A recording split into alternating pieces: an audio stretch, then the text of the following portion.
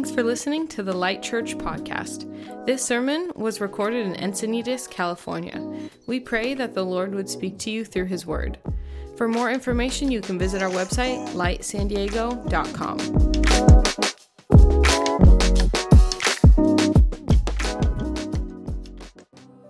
So Ephesians chapter 3 begins with an interruption. The end of chapter 2 and the end of chapter 3 are this prayer that Paul has for the church and this response of what we should be doing in light of what Jesus has done. But right in the middle of this prayer, he stops himself and begins to start sharing a little bit about who he is and what's going on in his life and how the church in Ephesus should think about him. And he surrounds his whole conversation around this idea of a mystery. He uses the word 4 times in these 14 verses to talk about what he came to preach. And this idea of a mystery or a secret, which is mysterion in Greek, has this idea of this thing that's been hidden that needs to be accessed in order for you to belong. And he refers to this mystery as the gospel that he preached. And this mystery is something that does something surprising. Not only is the content of that ministry surprising, it's actually something we've already talked about. But what this mystery does in us and what it does in the church is really shocking, and it's quite upside down. And so we're going to be reading the passage today. Look for that word, that phrase, the mystery, or the gospel and the mystery surrounding it. But then also listen to what is that mystery producing in Paul? What is it producing within the church? And so that way we can figure out what is the mysterious gospel producing in us before we dive into next week as Paul continues his prayer. So Ephesians chapter 3 verse 1 says this, "For this reason," again, keep in mind, he just stopped praying just to share this. "For this reason I, Paul, the prisoner of Christ Jesus, for the sake of you Gentiles, surely you have heard about the administration of God's grace that was given to me for you, that is the mystery made known to me by revelation, as I have already written briefly. In reading this, you will be able to understand my insight into the mystery of Christ, which was not made known to people in other generations, that it has now been revealed by the Spirit to God's holy apostles and prophets. This mystery is that through the gospel, the Gentiles are heirs together with Israel, members together of one body, shares together in the promise in Christ Jesus. I became a servant of this gospel by the gift of God's grace given me through the working of His power. Although I am less than the least of all the Lord's people, this grace was given me to preach to the Gentiles the boundless riches of Christ, and to make plain to everyone the administration of this mystery, which for ages past was kept hidden in God, who created all things. His intent was that now through the church, the manifold wisdom of God should be made known to the rulers and authorities in the heavenly realms, according to His eternal purpose that He accomplished in Christ Jesus our Lord. In Him and through faith in Him, we may approach God with freedom and confidence. I ask you, therefore, not to be discouraged because of my sufferings for you, which are your glory." And there's a lot to unpack in this passage, but surrounding this idea of the gospel that was given, this mystery that was revealed, Paul begins to start sharing some things that are really surprising to its listeners and to us. You see, because we all as human beings, and especially us as Americans, we have this competitive edge. We love to compete. We're obsessed with people or things that are the best. We're drawn to things that we view as successful. And it really marks our life. Whether it's the small game that you're playing with friends in their apartment late at night, whether it's the promotion you're trying to get, a job, or whether it's the grades that come back on your report card, there is this thing within inside of us that we are continuing trying to move towards significance, high levels of performance and accomplishment. And yet there's something about what Paul is saying here, who he himself has high levels of accomplishments, that says this mystery of the gospel does something of the opposite. It reverses the power structure. It reverses the idea of what you would naturally think of something that you would be striving for. And so this is just 4 things that we need to understand as a result in the meaning of this mystery.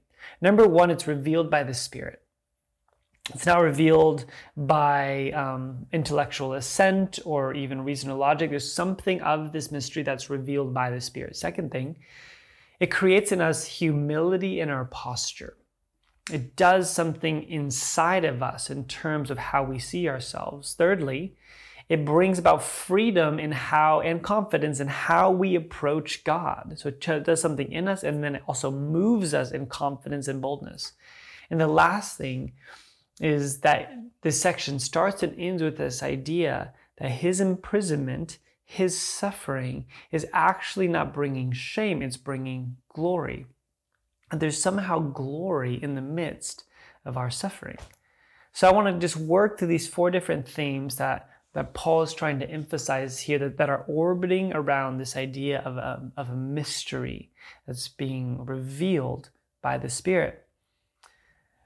A few verses down, when Paul picks back his prayer, he echoes this idea that this mystery is revealed by the Spirit. He says, I pray that out of his glorious riches he may strengthen you with power through his Spirit in your inner being, so that Christ may dwell in your hearts through faith. And so I want to begin with this idea that the gospel of Jesus Christ, the understanding of who he is, what he's done for us, oftentimes is approached through an intellectual, academic, logical lens. And that's not bad. Honestly, for me in my own journey, that was a big part of it, spending a couple of years just trying to reason about this God and who Jesus was. But Paul, in writing to a highly intellectual and philosophical culture, says that this gospel, the mystery of the gospel, is revealed, number 1, by the Holy Spirit. It's something that God does. He unveils it for us. And then the second thing is that he reveals it in our inner being.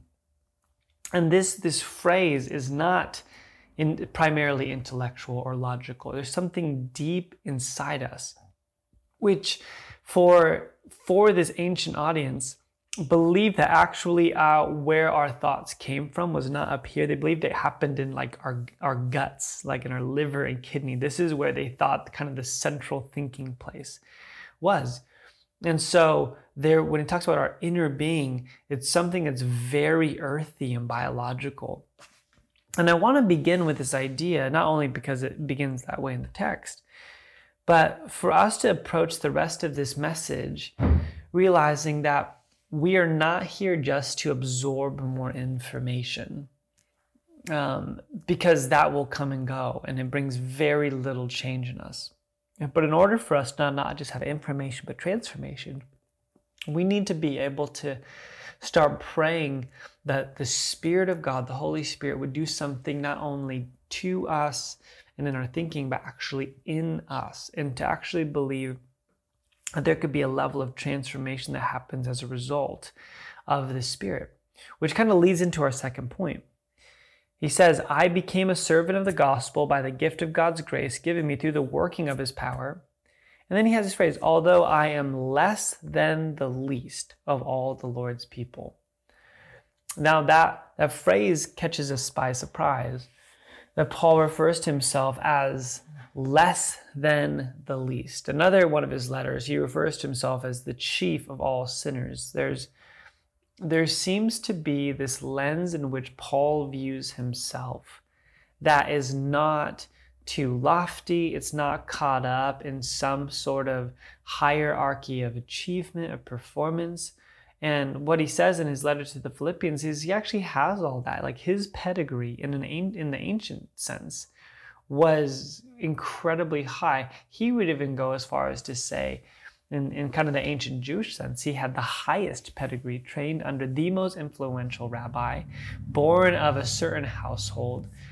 And yet, when he writes these letters, he refers to himself not by his position, not by his education, not by his accomplishments, but he says, I am less than the least. That when the Spirit of God reveals the mystery of God, there's something that shifts within our posture. Yeah, he shares this same thought in his letter to the Philippians, that after he goes through this huge pedigree of all of his accomplishments and all that he's done, he says this, but whatever were gains to me, I now consider loss for the sake of Christ. What is more, I consider everything a loss because of the surpassing worth of knowing Christ Jesus my Lord, for whose sake I've lost all things. I consider them garbage, that I may gain Christ and be found in him, not having a righteousness of my own that comes from the law, but that which is through the faith in Christ, the righteousness that comes from God on the basis of faith. I want to know Christ. Yes, to know the power of his resurrection and the participation in his sufferings. More on that in a minute. Becoming like him in his death, and so somehow attaining the resurrection from the dead. And I think that there is this invitation lying within us that if the Spirit does his job in us and reveals the mystery of the gospel, one of the very first things that we will see is how we view ourselves. C.S. Lewis talks about how humility is not thinking less of ourselves, it's actually thinking of ourselves less. It's actually viewing other people in a higher regard and viewing God in a much higher regard so that we see ourselves differently and lowly. St. Augustine says, do you wish to rise? Begin by descending. Do you wish to be great? Then begin by being. Do you desire to construct a vast and lofty fabric? Think first about the foundations of humility. The higher your structure is to be, the deeper must be its foundation. And that's what Paul is saying here, really as a model and an invitation for us. That when the Spirit is the one who reveals this mystery, it's not something that we went and changed. It's interesting, even when people kind of share their testimony, I've noticed that oftentimes it's attached to their journey of finding God, this book they read, this conversation they had, this journey or pilgrimage they went on. And what we see here is that Paul says, this was done for me. This was not something that I seized, it was something that I received. It was something that was given to me. And because of that, he says, I'm less than the least.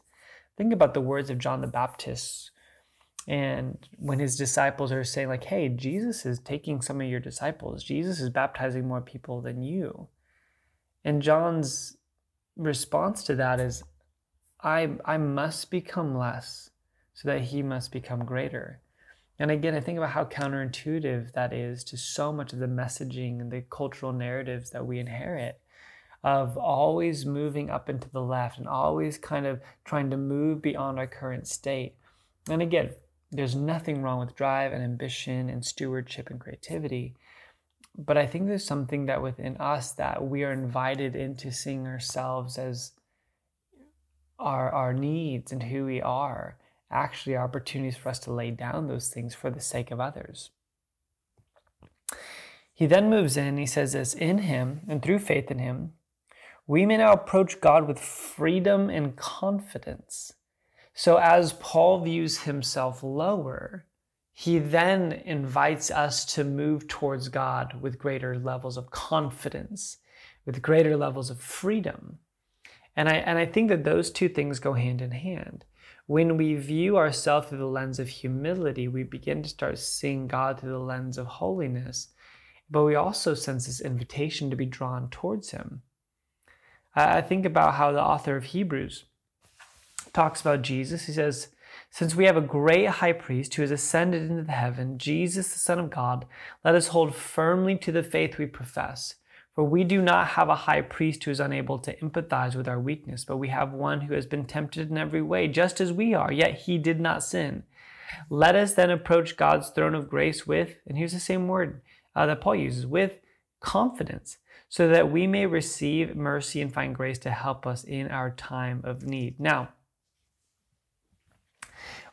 as a culture, we have a high value for confidence. We applaud confidence and boldness. But if you look at the biblical narrative, if you look at anyone who ever approaches God, whether that be Moses, or Abraham, anyone coming into the Holy of Holies, Isaiah the prophet in chapter 6 of his book, John in the book of Revelation, when anyone ever approaches God's throne, there is really the absence of confidence. There's trepidation, there's overwhelmment, because just how grand and holy God is. Yet there's something so surprising and beautiful both about Ephesians 3 and Hebrews chapter 4 that says, because of the mystery of the gospel, because of what the Spirit has revealed to us, yes, we see ourselves low and we see God high, but we see this invitation into who God is. We get to approach the presence of God, the throne room of God, with confidence and boldness. And unfortunately, we have a tendency to want to remove ourselves or lay ourselves from that. And so how do we do that? How do we walk in humility and boldness at the very same time? I remember when, right after we planted Light Church, I was 33 years old, felt very young as a senior pastor, and I was very curious on how to finish well. So I got to have lunch with Dennis Keating, who's just a prominent pastor in North County, San Diego, who had just retired. And I remember just sitting down with him for lunch. I was just asking him about his life and his family and how he was able to minister for so long. And how he was able to kind of possess this level of humility and was honestly positioning himself to serve and both me and other pastors. And I was just asking about this, and he said this phrase that I'll never forget. I asked him and said, how did you do it? How did you live out this life so well? And as we're sitting there, he kind of pauses and looks up and he said, I'm going to tell you what my mentor told me when I was your age. And he said, he looked at me and he said, stay small under the mighty hand of God. And I've never forgotten that moment.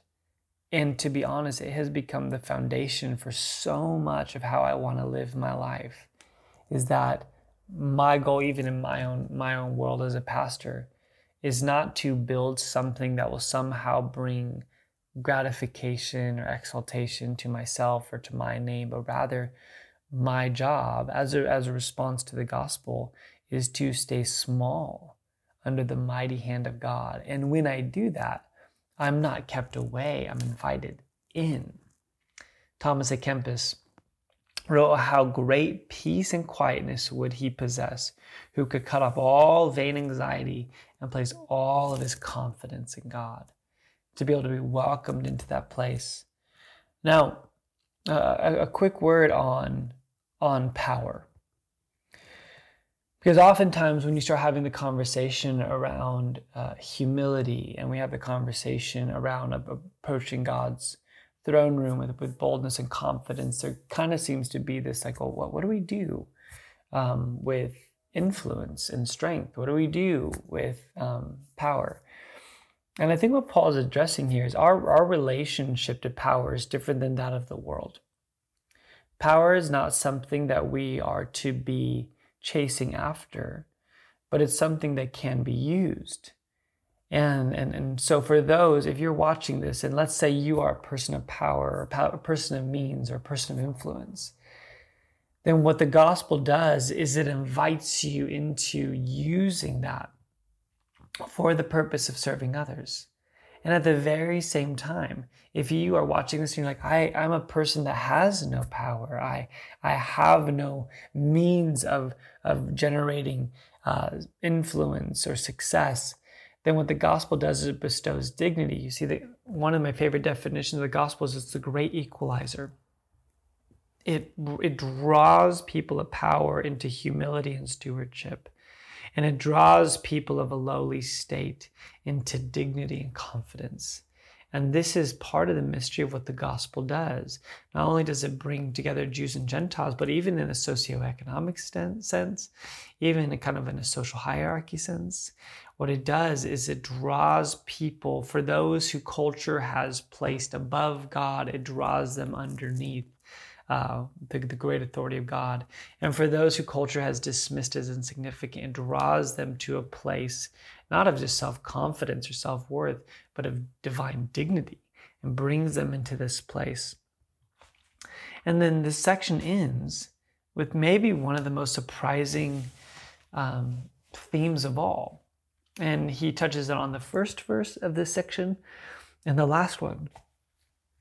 He says, "For this reason, I, Paul, the prisoner of Christ Jesus, for the sake of you Gentiles." And then the last verse is, "I ask you, therefore, do not be discouraged because of my suffering for you, which are your glory." And Paul here, in taking a break from this prayer, starts talking about his imprisonment and his suffering. And he says things like, it's for you. My sufferings are for your glory. And what he does is he flips the audience. Is obviously he's addressing this like collective worry that they have for Paul's sufferings. He's addressing what would have been common in the ancient world, that suffering actually equates to shame. And he says something really interesting. He says, actually, there's glory in our suffering. There's something about my imprisonment. There's something about my sufferings that is not bringing even glory on me. It's bringing glory to you. How does that work? And again, I hope you see this. There's so many surprising things, which is why I think Paul uses the word mystery here, that is happening in this chapter. He talks about how we understand God not by intellectual assent, but by being revealed to. It talks about how our posture is not one of power, but of humility. It talks about how our approach is not one of timidity, but of freedom. And then ends it with saying that our suffering and our pain is actually something that brings about glory. It's something that does something in us. And so I just want to end our time together by addressing the concept of glory in light of the mystery of the gospel. I'm sorry, the theme of suffering in light of the mystery of the gospel. Because I recognize that that within our understanding of the Christian faith, suffering carries with it different views and different understandings. There are those that come from Christian traditions that really don't have a lot of space for suffering, and they highly emphasize faith and miracles and signs and wonders, and that all suffering is something that God uses to display his glory in terms of him eradicating it. And there are some who have very little faith that God can interrupt our suffering, and they glorify their suffering. There's a sense of owning it, and I think as followers of Jesus, we have a really unique opportunity to look at the suffering that's going on in our life. And what Paul offers us here is how do we see the glory of God in the midst of it? So, a couple of quick thoughts. Number one is that Paul himself seems to view his suffering not as the absence of God, but really the very presence of God in his life. Look, for instance, in 2 Corinthians 12, when he talks about this, what he calls this thorn in his flesh. No, we don't really know what it is, but clearly something that has marked suffering in his life. It says, 3 times I pleaded with the Lord to take it away from me. But he said to me, my grace is sufficient for you, for my power is made perfect in weakness. Therefore I will boast all the more gladly about my weakness, so that Christ's power may rest on me. That is why, for Christ's sake, I delight in weakness, in insults, and hardships, and persecutions, and difficulties. For when I am weak, then I am strong. Or how in 1 Peter 4, it says, dear friends, do not be surprised at the fiery ordeal that has come on you to test you, as though something strange was happening to you, but rejoice inasmuch as you participate in the sufferings of Christ, so that you may be overjoyed when his glory is revealed. And so there's a few things here that I think are really, really important for us to understand. Suffering does 3 things for us that is unique in our understanding as Christians. Number 1, suffering presents an opportunity for divine comfort. When Paul prays about his suffering, God's response is, my grace is sufficient for you. The Psalms talk about how God is near to the brokenhearted. And so our suffering makes space, not for a sense of God being distant, but actually a sense of God being near. The second thing it does is not only does it provide comfort, but it actually provides communion. It says that our suffering actually joins us in with Christ's suffering. So oftentimes we view suffering and we pray about suffering in terms of something that we need to escape from. But it seems for Paul and Peter and the early church fathers, it was suffering that actually joined them with Christ's suffering. And if you look at the teachings of Jesus, he invites his disciples to pick up their cross. And this is the theological term cruciform or cruciformity, that a part of the Christian life sees suffering not as something to overcome or get through or to relieve, but as something to actually be embraced. It's not something that we celebrate. We don't celebrate pain. We don't celebrate loss.